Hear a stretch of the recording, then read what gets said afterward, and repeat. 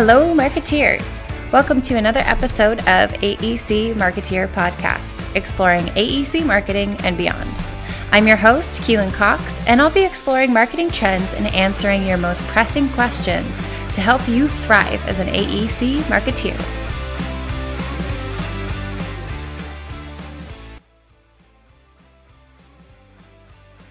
All right, marketeers, thank you so much for joining me. Today I have on Tyler Chartier. He's a commercial photographer, director, videographer by day, and father by night. For work, Tyler shoots architecture and people for local, national, and international companies, and he shoots almost anything for fun. Combining a passion for the process of photography and his intense fascination with marketing, Tyler helps his clients tell stories to create strong connections with their people. When he's not telling stories with his camera, Tyler spends as much time as he can with his wife and 2 boys. Together, they love bananagrams, backpacking, Mario Kart, and making music. Welcome, Tyler. Thanks, Keelan. It's a pleasure to be here with you. Awesome. So before we dig in, I'm curious how you got started in this industry. What's your story? Well, I came into photography kind of sort of a sideways, messy way to get into the business. I fell in love with photography when I was a kid. I was a teenager, and I was very lucky because my mom was a photographer, an accomplished amateur photographer. So I had access to some equipment and somebody who was willing to teach me. And so I learned a little bit, took a couple of classes in high school, and then again in college, I took one photography class, but it was a very important one. It was a black and white darkroom film developing class. Cool. And it's where my wife and I sort of developed our relationship, if you will. Anyways, so we just celebrated 20 years of marriage last year. So congratulations. And well, I guess that digresses away from the story about how I got started. But after college, I went and I did a whole bunch of other stuff. I was a headhunter in San Francisco, an executive recruiter. And then I didn't like that, moved to Colorado, opened a custom design and build furniture company eventually. Okay. And during that, when I was doing that business, I spent some time learning how to photograph a little bit more technically because I had to photograph my furniture to sell it. Right. Photographing furniture, as it turns out, is actually really hard. Requires a lot of understanding of light and perspective and color. Mm-hmm. And then after about 10 years, I kind of hit the point where I had used up my lifetime capacity for listening to NPR and sanding. and I decided to launch a side business. And that side business was photography. Perfect. And I called up a friend of mine who's an architect who had hired me to do some fun built-in furniture stuff, like some fancy built-in cabinetry and a staircase. And I asked him if he'd let me photograph one of his projects someday. And he really tried to talk me out of it. But a bit against his better judgment, he did ultimately let me shoot one of his projects. Okay. And he loved the photos and I loved doing it. And the rest is kind of history. After that, maybe 2 years later, no more woodworking. And I was full-time with photography. And that was 11 years ago. Perfect. So I know that you're one of the few photographers that I've met that does project photography as well as people photography. Why do you like both? That's a good question. You know, each of those types of photography tickles kind of a different part of my brain. Mm-hmm. There's something about the lines in architecture, like creating compositions that look right. And when I say look right, I just mean to my internal brain, some internal consciousness that really likes lines to come together in a pleasing graphical way. And that process of using, for architecture, we usually shoot with wide angle lenses.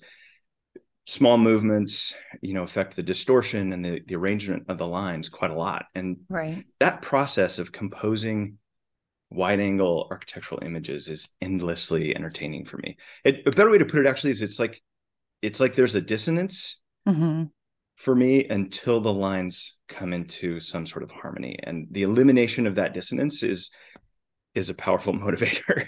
Sure.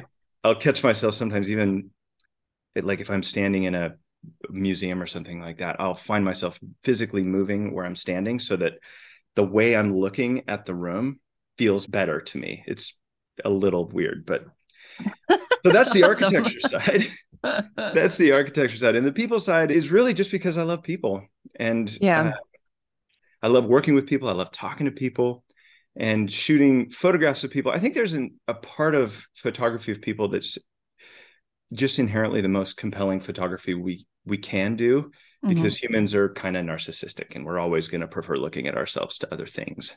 Sure. So, and I love it. I love working with people. That's interesting you say that, because I find that headshots, and particularly having headshots taken of me, is probably one of the most uncomfortable experiences in my professional life. Right. So I guess my next question is twofold. What advice do you have for me as a model, quote unquote, of a headshot? And then me as a photographer, let's say I'm trying to take a good headshot of my team member. What suggestions would you have for me? Because it is awkward on the other side of the camera as well, because it's so awkward to be photographed. Yeah. Yeah. Thanks for bringing up headshots, because I actually really enjoy doing headshots. But I didn't always enjoy shooting headshots, and headshots are really hard. I think that's why they're hard for the photographer. They're hard for the subject. Just like you said, right. I don't like having my headshot taken. I've taken, I don't know, probably thousands of headshots, maybe not thousands, but close to 1,000 probably. Wow. I should count those up. Anyways, I think what makes headshots so hard is, in terms of portrait photography, they are probably the most difficult one to do, because there's nowhere to hide. Humans are incredibly good at reading facial expressions. We do it from, as soon as our eyes are able to focus, basically, like that's how babies communicate. We do it all our lives. We can just look at somebody else's face and we can kind of see what's going on there.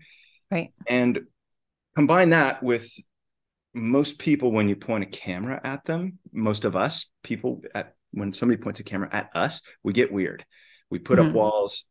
We become self-conscious, uncomfortable on some level. Right. We project that a little bit in our faces, and people are good at reading that. So when they see the photograph, they can tell that it's a little off. And sometimes it's a lot off. We've all seen some headshots too, right? So as far as advice goes and how we can do that better, I can tell you a little bit how I approach it. And over the years, I started out doing headshots because I thought it would be, kind of a good additional revenue stream for my business. And I was like, oh man, headshots are the worst. Right. But what I found is that they are really hard. As a photographer, they're one of the best things you can do to practice portraiture, because the entire success of a headshot, in my opinion, sits on developing trust between the photographer and the subject, and creating a little bit of space there for vulnerability and for the person to just be themselves. And that's very difficult to do, and it's very difficult to do quickly. Anyways, that's why I think it's so good. I look at it kind of as like going to the gym. The analogy is headshots are like leg day at the gym. It's really hard. Nobody likes doing it, but it's great for your core. And it really is. And what's happened, though, over the years is I've come to enjoy headshots. It's one of my favorite types of portrait photography.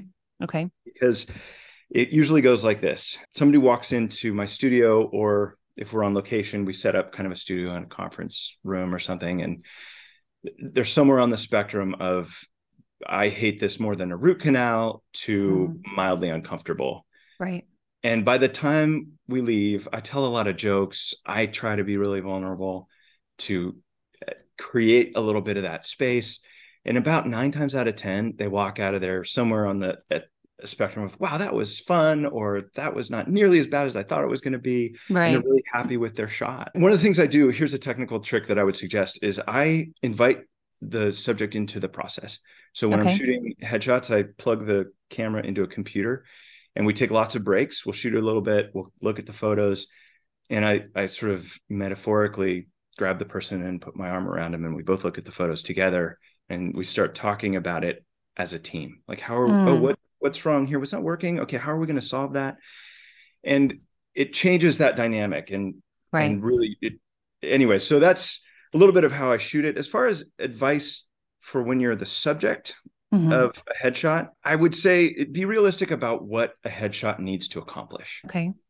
And I always talk to people about this when I'm getting ready to shoot a headshot with them. And I say something along these lines, which is, let's set our goalposts. Let's not think about what, all kinds of portraiture right now, because it's so broad. If you think about a wedding portrait or a dating profile picture or something like that, this is a corporate headshot, right? This is a business headshot. It's got a very narrow purpose, and it's very different than all those other kinds of portraiture. Right. And to kind of drill down and quantify that, it's very specific. There's kind of like one main use case for a business headshot, and it goes something like this.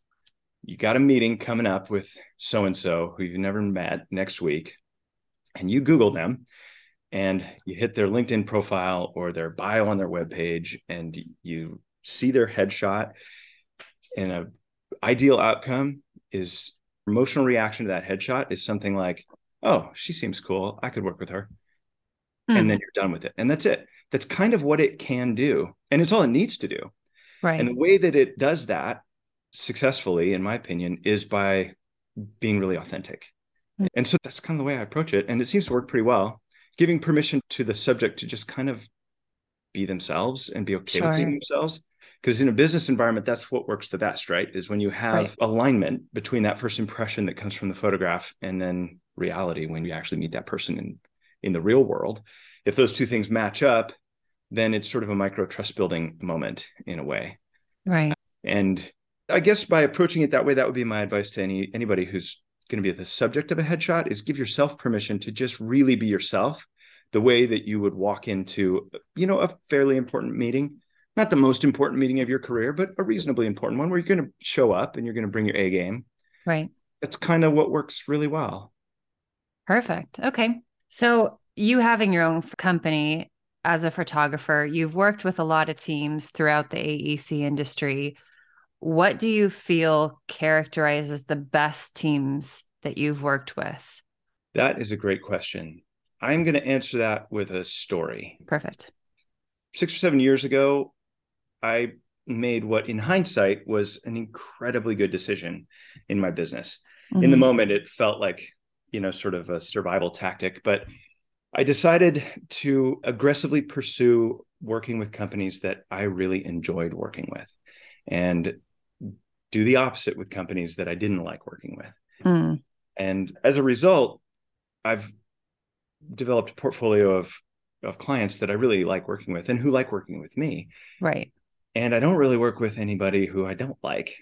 And that sounds kind of overly simplistic, but it has changed everything.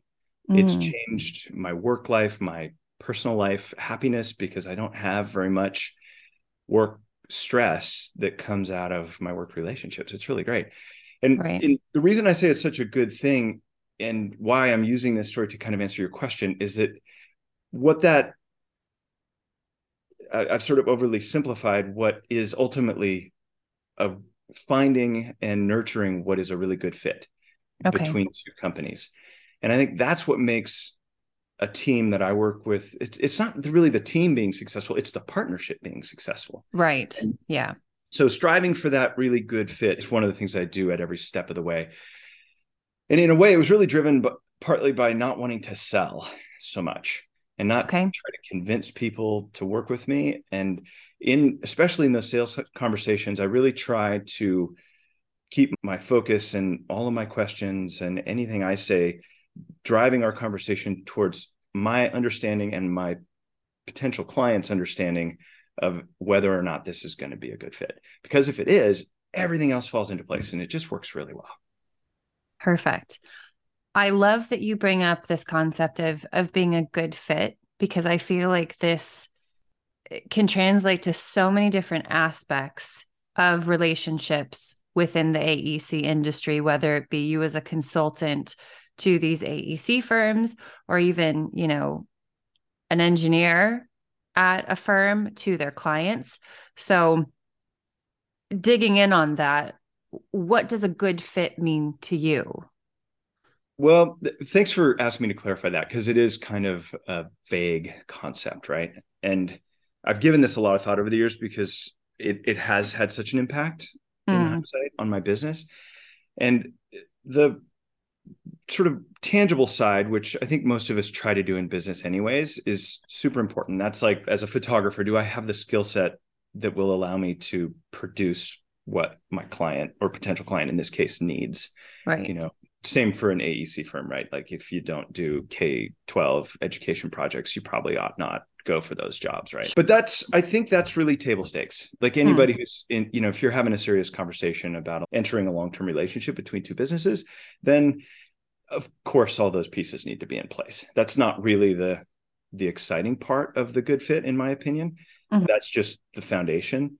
The exciting part, it's stuff that's a lot less tangible, and some of it's really simple. It's like, if we're talking on the phone, are we enjoying each other? You know, do we get each other's jokes? Can we relate on sort of a human level? Right. And beyond that, and I would argue more importantly, is do we have an alignment of business values, but also just human values? Right. Another one of the key intangible or less tangible ideas that I really have learned to pay attention to is, what does the company's culture look like? And as a photographer, I have a weird, interesting perspective on companies. I often come in as an outsider, but I rapidly get a very intimate window into the company at all levels. I'll wind up working with people at a variety of different levels within the company. And I can quickly kind of see, you know, what is the company culture? And I've learned to look for that in early conversations, and not that there's a right or wrong with that, but what I want is one that I know is going to work well with my personality and what I care about, because that's ultimately going to lead us to a place where we're going to have really good collaboration. And particularly with creative work, I think collaboration it's so important that we have that good fit, that on these sort of more intangible levels. And I think probably one of the most interesting things about finding that good fit is that it requires a certain amount of objectivity on both sides of the equation. Like, you know, I have to be sort of objective about who I am and what it is that works for me. And I have to try to be really objective about my client or potential client. And objectivity is an interesting one. I think it's highly related to vulnerability, and it's really hard to have objectivity without a certain level of vulnerability. Right. Yeah. I like that you mentioned that, because prior to being a consultant, I would not have understood how easy it is to pick up on a company's culture when you just walk in.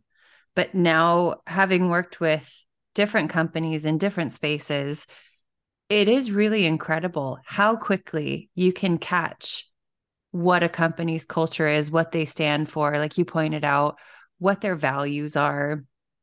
It's so clear walking into a team what that is, which, to your point, makes finding a good fit even more important, because you sort of can feel what you're walking into at a certain point. So you also touched on two things that are really important in business, from my perspective: trust and vulnerability, which are two areas that we don't really talk about a whole lot when we're talking about business operations. So what role do you think trust and vulnerability play in the visual storytelling process? Well, whenever we're creating still images or video, we're creating something that's inherently visual. And the process of doing that, we mostly communicate about it using words, like either spoken or written words. And it works, and we make it work because it's all we've got. But really, they're two different languages. And so there's an inherent sort of messiness to that. And there's a lot of gray area. And it's just, to put it simply, it's just kind of difficult to communicate about visual things with words sometimes. That comes up all the time in pre-production and during production and in post-production. And one of the most important ways to ease that challenge, in my opinion, is creating an environment of trust and really creating the space for vulnerability. And the reason for that is because we all know it when we see it. Like if we're looking at a photo, we can tell if it's working or not, kind of instantly. Right. It's often difficult to articulate with words what we want to change or what we would like to see. And so if I, as the photographer, I'm kind of the ringleader of the circle, or if I'm a director, I have a certain amount of control on facilitating an energy in the room, a vibe. And I try really hard to create a space where people can feel safe expressing stupid ideas. Because if I don't do that, there's a real danger that my client might not tell me what they actually want if they're worried about sounding stupid. And that's number one. And so I keep that really front of mind. And as my career has progressed, that has become more of an issue. As my reputation has gotten a little bit stronger, I've noticed that my clients defer to me more and more, which is, it's a mixed bag, because the best work, in my opinion, really comes from collaboration. And it's nice to have your clients listen to you when you have an idea, but it's so important that I understand what the client really needs. And that's where that vulnerability comes in. And so that's number one. Number two is that I really and deeply believe that good ideas can come from anywhere. And when I'm on set, I'm good at this. I have a lot of experience with it. So I often cough up really good ideas, and I don't have a monopoly on that. And I have had some of the most interesting ideas come from, one of my assistants on the shoot, or a client. That happens a lot, or the client's admin assistant who happens to be there. And by creating a culture on set with a little bubble where it's okay for people to share those ideas, and I contain it and I put boundaries around it so that it doesn't devolve into decision-making by committee. But it really, I think, helps us create the best work we can. So that's, I guess, in a nutshell, version of why I think trust and vulnerability is really important for this kind of work. That's so interesting. There are so many parallels to be drawn there. Just in, I relate to this as a podcaster, because I share a similar view of, like, some of the best conversations have come from people that I just met. And I also hold a very strong belief that everyone is really fascinating and interesting. So I love that there's sort of that different facet that you're bringing to it from a photographer's standpoint, and that it is really about creating this, like, trust and vulnerability bubble to create really, really great work. So I love that. That said, if our listeners would like to get in touch with you or learn more about your work, where should I direct them? The best place to find me is just with my website. And that's the best place. Perfect. To get me. I do hang out on LinkedIn once in a while, but I'm a little hit or miss there. Got it. Well, this has been so fun. I've enjoyed just spending time with you. And yeah, I look forward to when our paths cross next. Yes. Yeah. All right, Marketeers, that is a wrap on this week's episode of the AEC Marketeer podcast. I hope you enjoyed hearing from Tyler. Thank you again, Tyler, for coming on. As always, if you're enjoying this podcast, I would invite you to subscribe and leave a review.